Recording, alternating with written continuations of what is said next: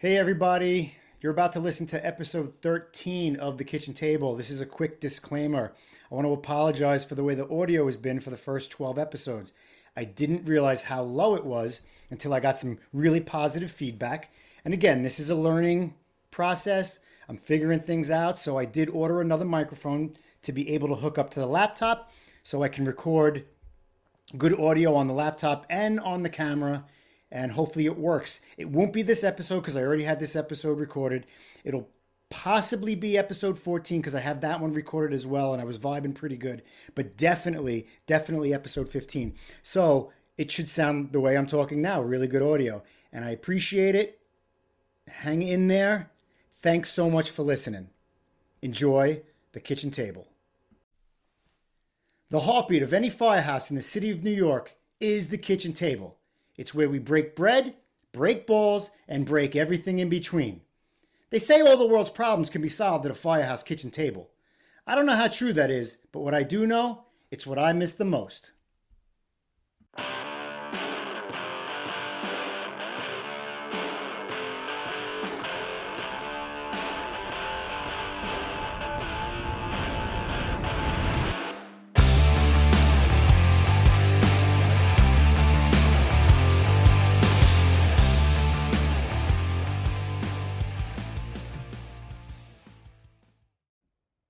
Good morning. Welcome back to the kitchen table. I'm Kenny D, your host. If this is your first time watching any of these videos, this is a podcast slash YouTube to bring awareness, mental health awareness to, but not exclusive to, first responders, police, cops, firemen, military, paramedics.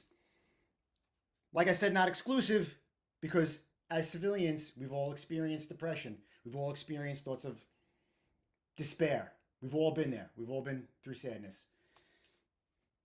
That's what I'm trying to do. Bring some mental health awareness through my experiences in the fire department as a law enforcement officer. Today I'm going to talk about real quick some statistics, and then I'm going to get into a real good fire story that we have. I'm going to try and make it quick because I was told that I sound a little preachy sometimes, a little repetitive by someone I love very much. But I'm new at this still, just trying to get videos out there, just trying to get the word out there. So I'm not going to try and preach to you too much. But what I've been saying is I have a daily process to help me deal with mental stress and depression and all those bad thoughts. And my daily process, the big thing in my daily process is health and fitness. I go to the gym every single day. Every day. It's without fail. If I get off that process, if I don't go to the gym on a schedule, if I don't go to the gym, I start getting the demons start creeping in. It's unbelievable how much fitness has been involved in my life and has helped me with depression and these bad thoughts that creep in and thoughts of suicide. My whole life, most of my life, I've dealt with that. But I think truly one of the things that has kept me alive, has kept me here, is fitness. If I didn't get that fitness in, I probably would not be here bringing this to you. And it sounds repetitive in some of the videos and some of the podcasts. It does, because I so much believe in it. I truly believe in it that it is something that can help you immensely. When I'm in the gym, every day it's repetitive. I do calisthenics till the fucking cows come home. I do hundreds of burpees, push-ups, pull-ups, dips, just to get my heart rate up, just to get that good sweat. The mental clarity I have when I'm doing that is unreal. And then I get into a body part. But I'm not going into all that. I just want to reiterate the point to you guys how much fitness can help you. If you're not somebody who likes fitness, if you're somebody who just sits on the couch all day, not all day, just goes to work and does what you have to do, but you don't have fitness involved in your life, try and get fitness started in your life. I'm not saying go out and start doing CrossFit. My wife does CrossFit, and it took her a long time to find what she liked and what worked for her, and CrossFit works for her, and that's fucking awesome. They have such a great community of people, and I've done it a couple times, and when I'm there, I'm happy, I'm having fun, but CrossFit's not really my thing. When I work out at the gym, I kind of like to be alone in my own little head, getting clarity and all that stuff, but CrossFit is great. I used to be a runner. I found running I could run for miles, but running didn't help me. It didn't work for me, so I had to find something different. So I stopped running and got into more calisthenics. If you got to find what's right for you to raise your heart rate, to get a sweat going, to release all those hormones and dopamine and all that stuff that will make you feel better, that will lift you, at least for the day, out of your funk, out of your depression. Start walking. If you like to walk, walk more. If you like to hike, hike more. If you like to do, a lot of women do Pilates and yoga, do that stuff. You got to do and find what works for you. I'm going to try and start keeping these preachy type stuff and fitness type stuff in my daily process to deal with mental health to a minimum. Because, we all know what we got to do. It's a simple concept. You just got to go out there and do it. Fitness for me, nutrition. That's it. Get out there and find something for yourself. There's lots of resources. You have the power. You have the resources in your hands. You have the resources on the floor, in the gym, a park, a bicycle. Just go out there and do it. I guarantee you, once you start that process and after you start going a couple weeks, you will start feeling better physically and mentally. Trust me. I got some statistics here that I was looking up from a website called reliefmh.com, and it was published on February 7th, 2024, just a couple of weeks ago. And it's some statistics about first responders and depression and PTSD. Not going to go into crazy stuff, but it says depression and PTSD are five times more common in first responders than the general population. 85% of first responders report symptoms related to mental health conditions. Firefighters and police officers are more likely to die by suicide than in the line of duty. Is that crazy or what? Like, as dangerous as our jobs are, it's more dangerous going home from that job. It's unbelievable because so many people have experienced these symptoms of depression and stress, and they don't know how to handle it when they go home and they leave their job. So they're more likely to die by suicide at home than they are line of duty at work. That's an unbelievable statistic to me. 11% of career depression among emergency personnel. 11% of career firefighters report symptoms of depression. I think that's a very, very low number. And the reason why I think that's a low number is because most firemen consider themselves alphas, and probably law enforcement as well.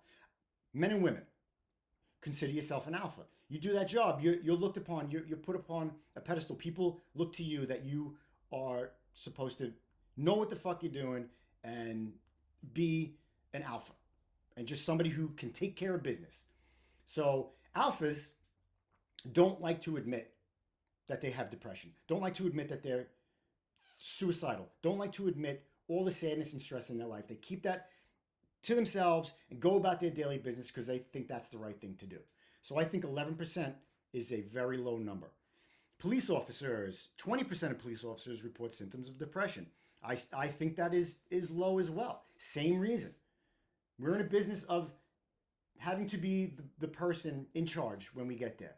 We're the calm. When we show up, everything's going to be all right. And that's a lot of stress on a person. The shit that you see daily. Cops see shootings. They get involved in shootings. They have to deal with criminals all the time. Firemen, fires, and pulling people out, and EMS runs, the paramedics, and we deal with EMS runs as well. And just the death and destruction and chaos that we see on a daily basis, that cops and firemen and paramedics see on a daily basis, and military warfighters, and their PTSD percentages are through the roof. I don't have those statistics right now.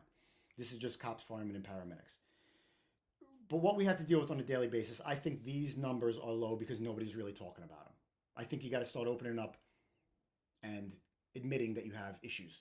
Not everybody does, but I guarantee everybody has felt a little bit fucking sad here and there being a first responder. You have an incident, an EMS incident of something terrible involving a child, and it's something that you just can't get out of your head. And it just sticks with you for such a long time. So I think these numbers are a little low. I don't know. I'm not an expert. They seem to be the experts, but those seem a little bit low to me. There's also some worldwide numbers, but I'm not going to get into that. I don't know. But it's a problem.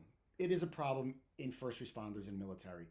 PTSD, depression, thoughts of suicide, bringing that shit home to your family life, not saying anything, Got to get that fixed.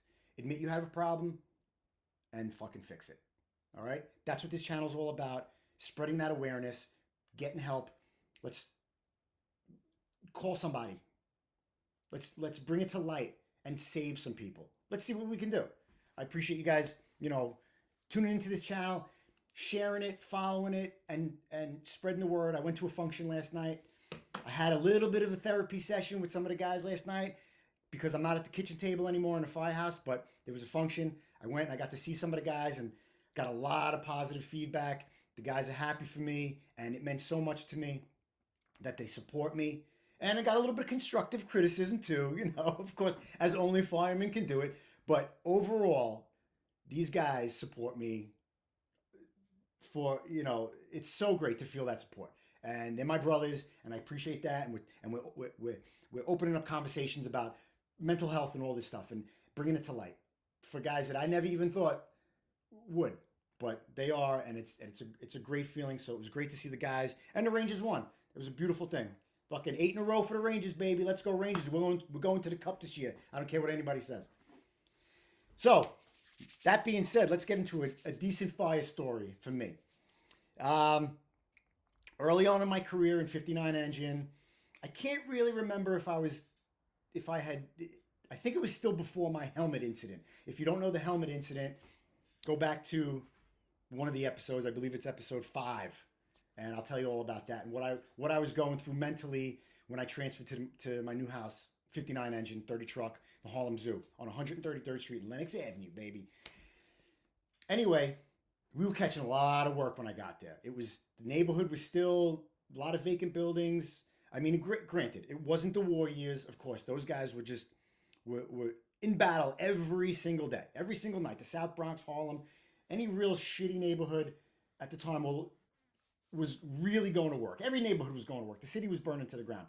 But the lower income neighborhoods were really going to work. But we were catching work. Not quite like those guys. But I was still going to work. I was still learning. I was always doing something when I came into work early on in my career.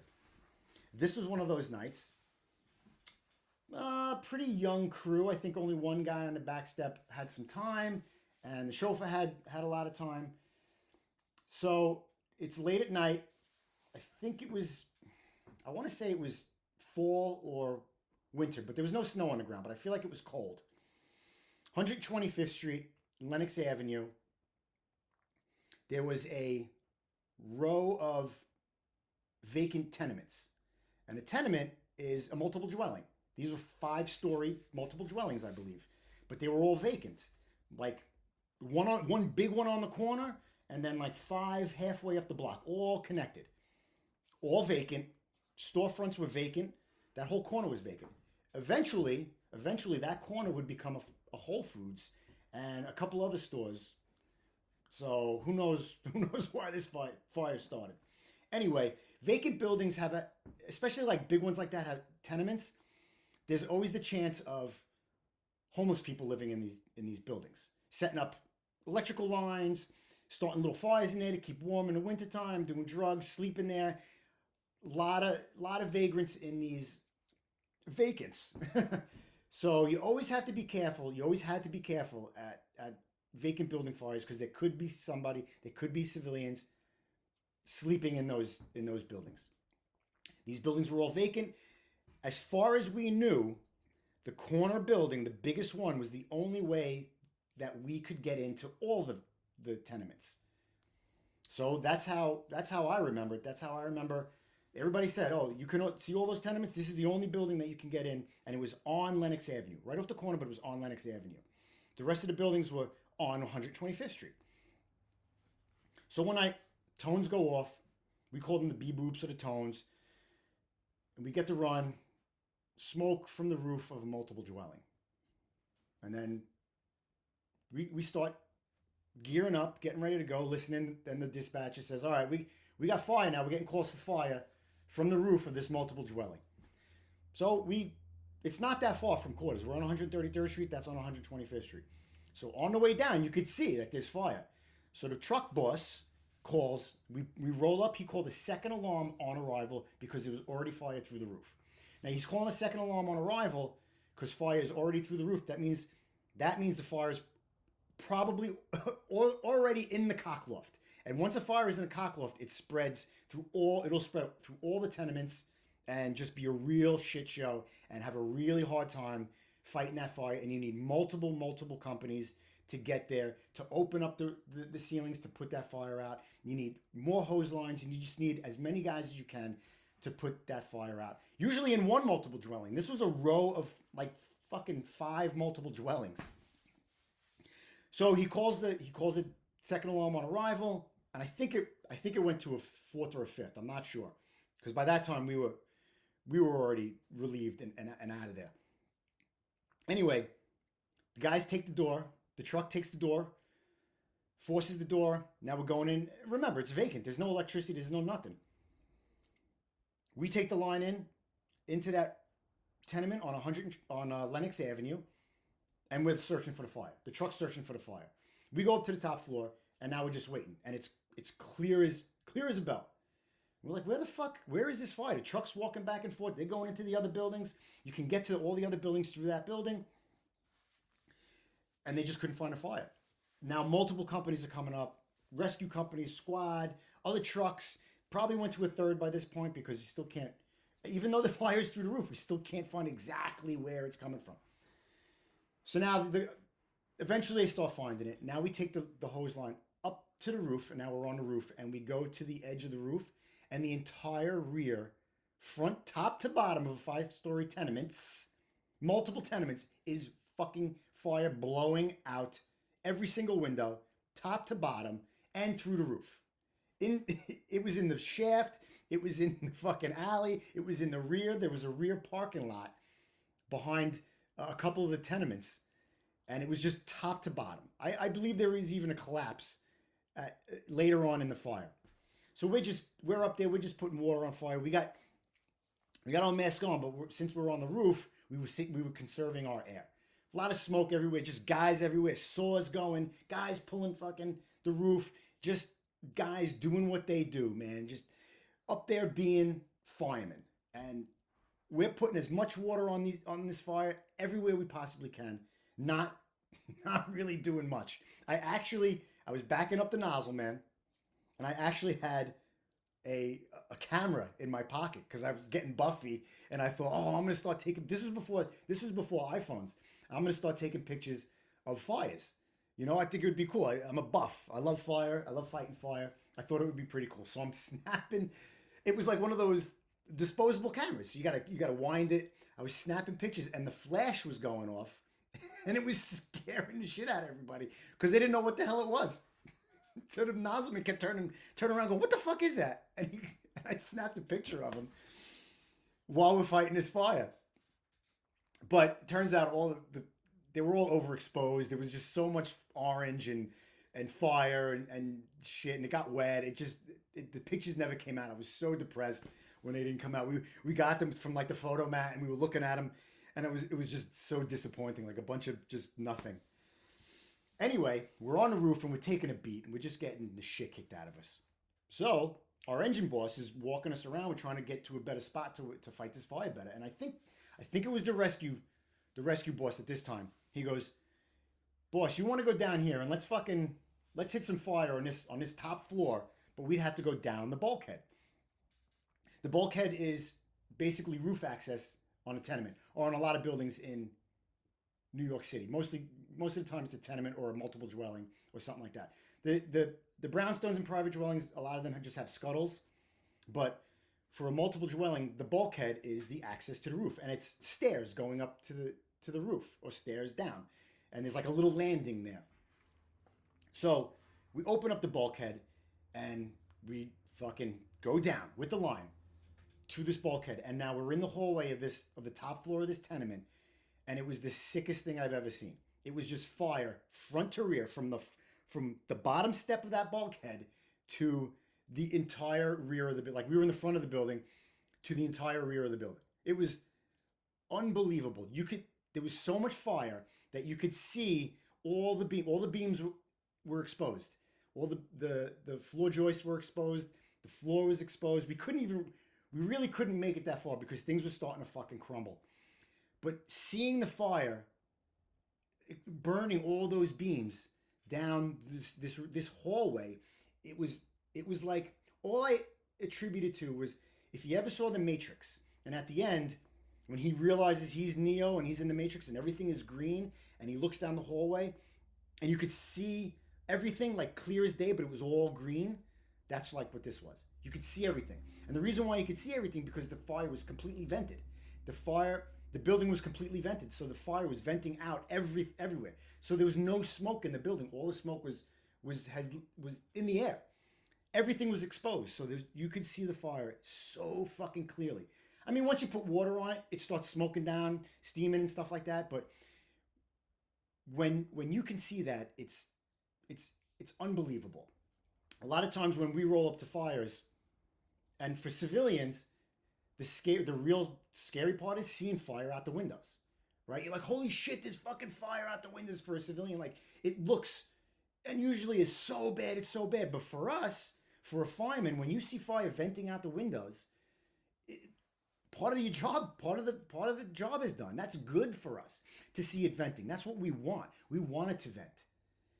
So when we get up there, we have more of a clear picture of where it is. It's going the other way, so we can push the rest of that fire out the windows. Water pushes fire, period, at the end.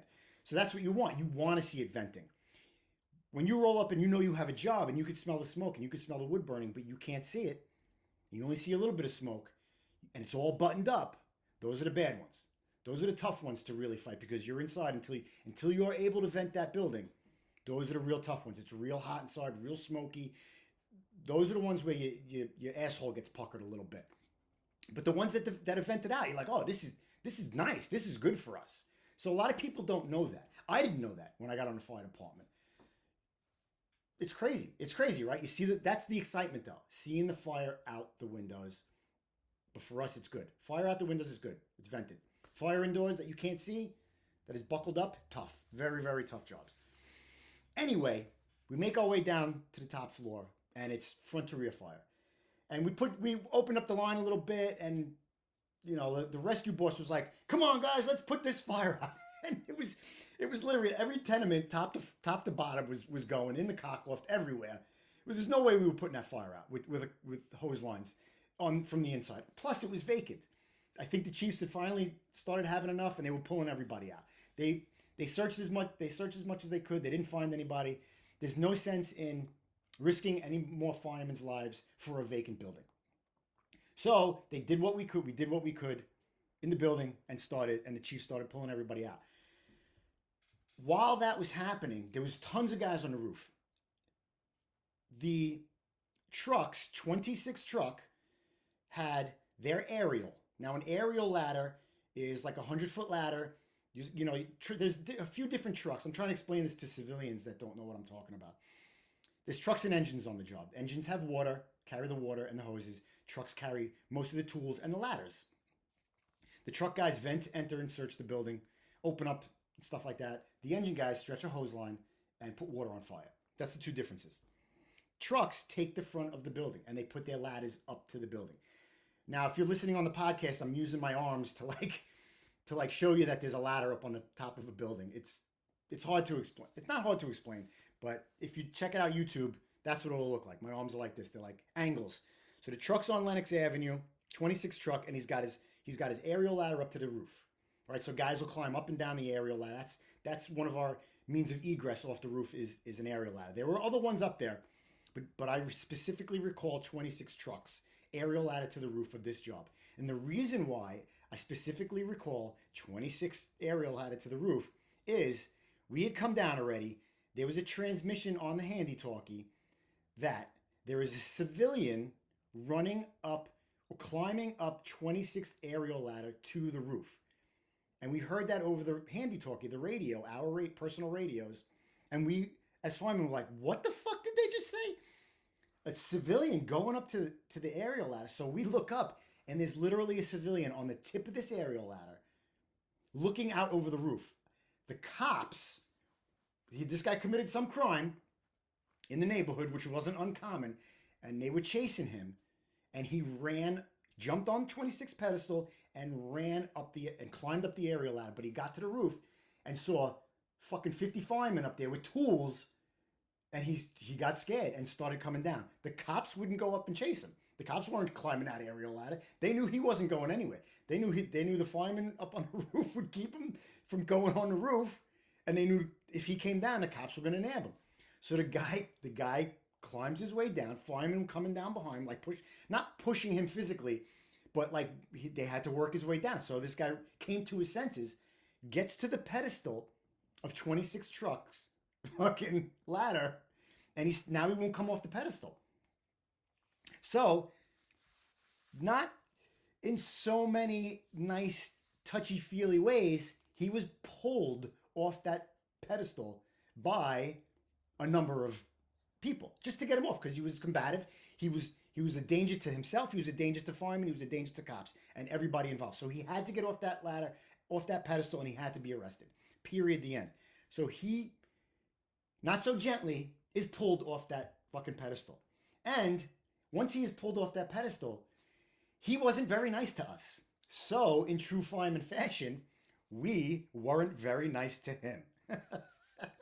So while we were not being very nice to this civilian who was completely combative, all sorts of shit, an ESU police officer comes by and says, "All right, everybody move out of the way." So we all move out of the way, and this guy tased this combative criminal, and he tased him, and he fucking got him, and he turned him over, and he locked him up. we were like, that. This is something that was the craziest thing to that point that I had seen in my life. A civilian ran up the ladder at a multiple alarm with hundreds of firemen there while being chased by the cops, then gets pulled off the aerial ladder and tased by the cops and locked up. We talk about that story all the time. It was just something so funny and so outlandish. I don't know if firemen in other cities have had stories like that, but I've had plenty of fire stories where civilians did some good shit and fun shit and crazy shit. But that one, to that point of my career, was the most insane thing I've ever seen in my young career as far as firefighting. A civilian, we were looking at him. He gets to the top of the aerial and he's looking over the roof going, "Fuck, man, there's nowhere. There's fire everywhere. There's firemen everywhere, all trying to get off the roof." He had nowhere to go. He was done. Thank God he didn't fall off that aerial. Forget it. If a civilian fell off the aerial from a 5-story tenement on the roof, that would have been real bad. Real bad. So, thank God he didn't fall. Thank God nobody got hurt at that fire. Bad fire, multiple fucking alarm.